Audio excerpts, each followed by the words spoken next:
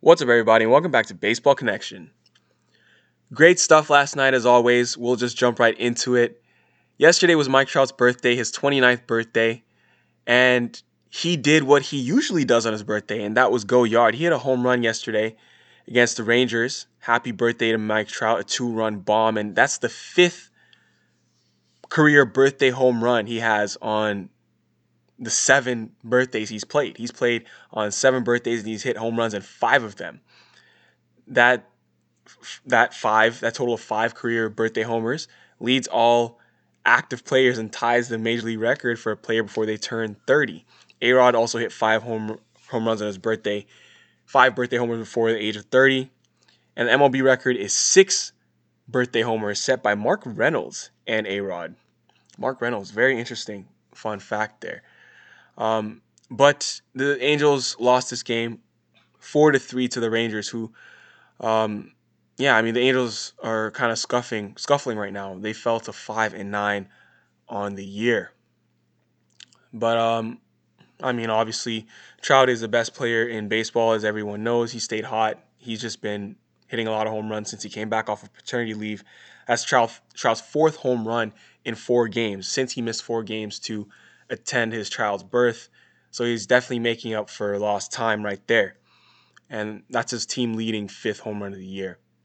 444 feet. That's pretty crazy. Just off the bat at an exit velo of 109.7. So yeah, that's basically the takeaway. But the Rangers did win that game. In other news, Alex Verdugo completely stole the show in Boston last night with 2 home runs and a home run robbery. I mean, he's showing Boston fans or just MLB basically the kind of player he is. He was really good last year in his rookie year with the Dodgers. His year was cut short due to injury, and he still put up like 3 wins on the year. But in his time up in the big leagues, he was showing that he was a really good hitter and cannon of an arm in the outfield, good defender. He's a good player. He's a solid player who could definitely develop into an all-star someday, in my opinion. But what we saw yesterday was 2 opposite field blasts from Alex Verdugo, and they were not cheap ones. These were over the monster, and especially the second one he hit, it was way over the monster. And both of those home runs looked like they came off of the bat of a right-handed hitter. So to see a lefty go oppo like that at Fenway, that's really impressive. He really impressed me with those 2 swings yesterday. So those couple home runs, and then he robbed Travis Shaw of a home run in right field. I mean, Verdugo's a young kid, plays with a lot of energy, but he's definitely the kind of guy that you want on your team. He's just he plays a lot of energy, very emotional, and he's getting up there to grab the ball that he robs, which would have been a home run. And he comes down shouting loud and clear. He's screaming "Let's go" and everything, pumping himself up. It's great to see. But a good win for the Red Sox last night as they defeat the Blue Jays 5-3. Um, in a win where it's kind of been tough for the Red Sox to find those recently. They haven't really been winning much, but Alex Verdugo completely stole the show last night.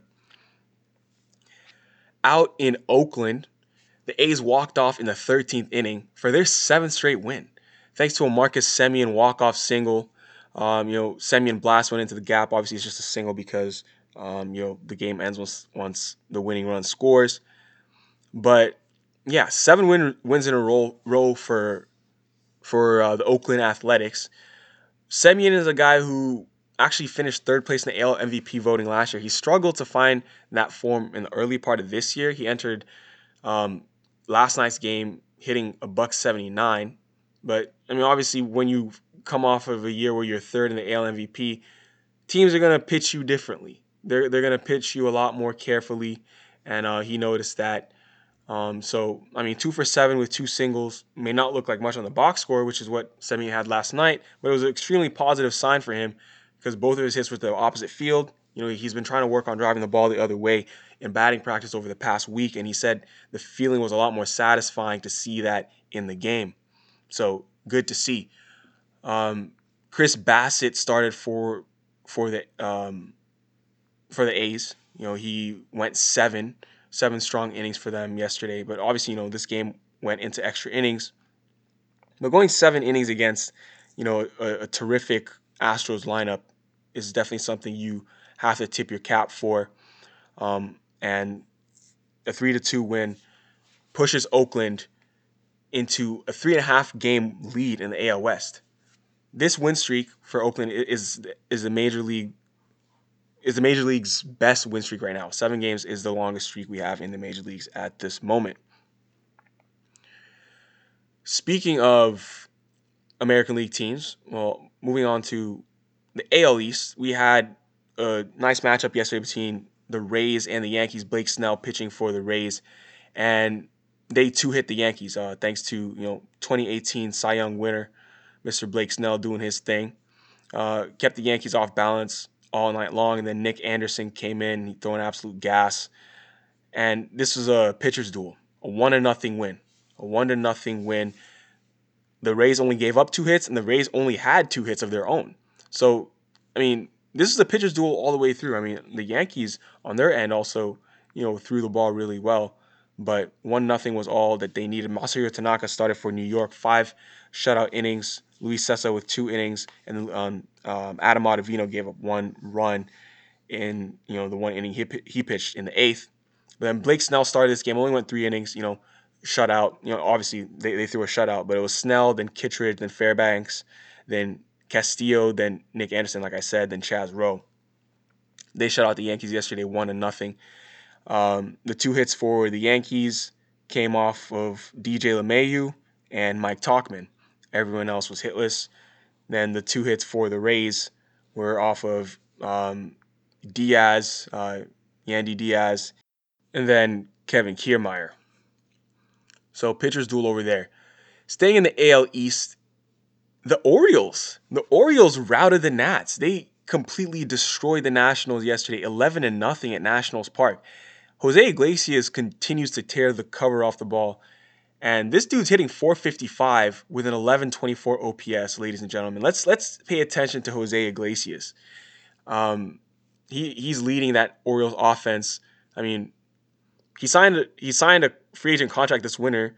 When they signed him, they did so trying to stabilize their middle infield defense and bring a veteran presence to a young rebuilding club. They had no idea he'd rake like this. I mean, Jose Iglesias, who's a guy, I remember him because he came up with the Red Sox, about, I want to say like a decade ago, and he was just a defensive guy. No bat, all glove.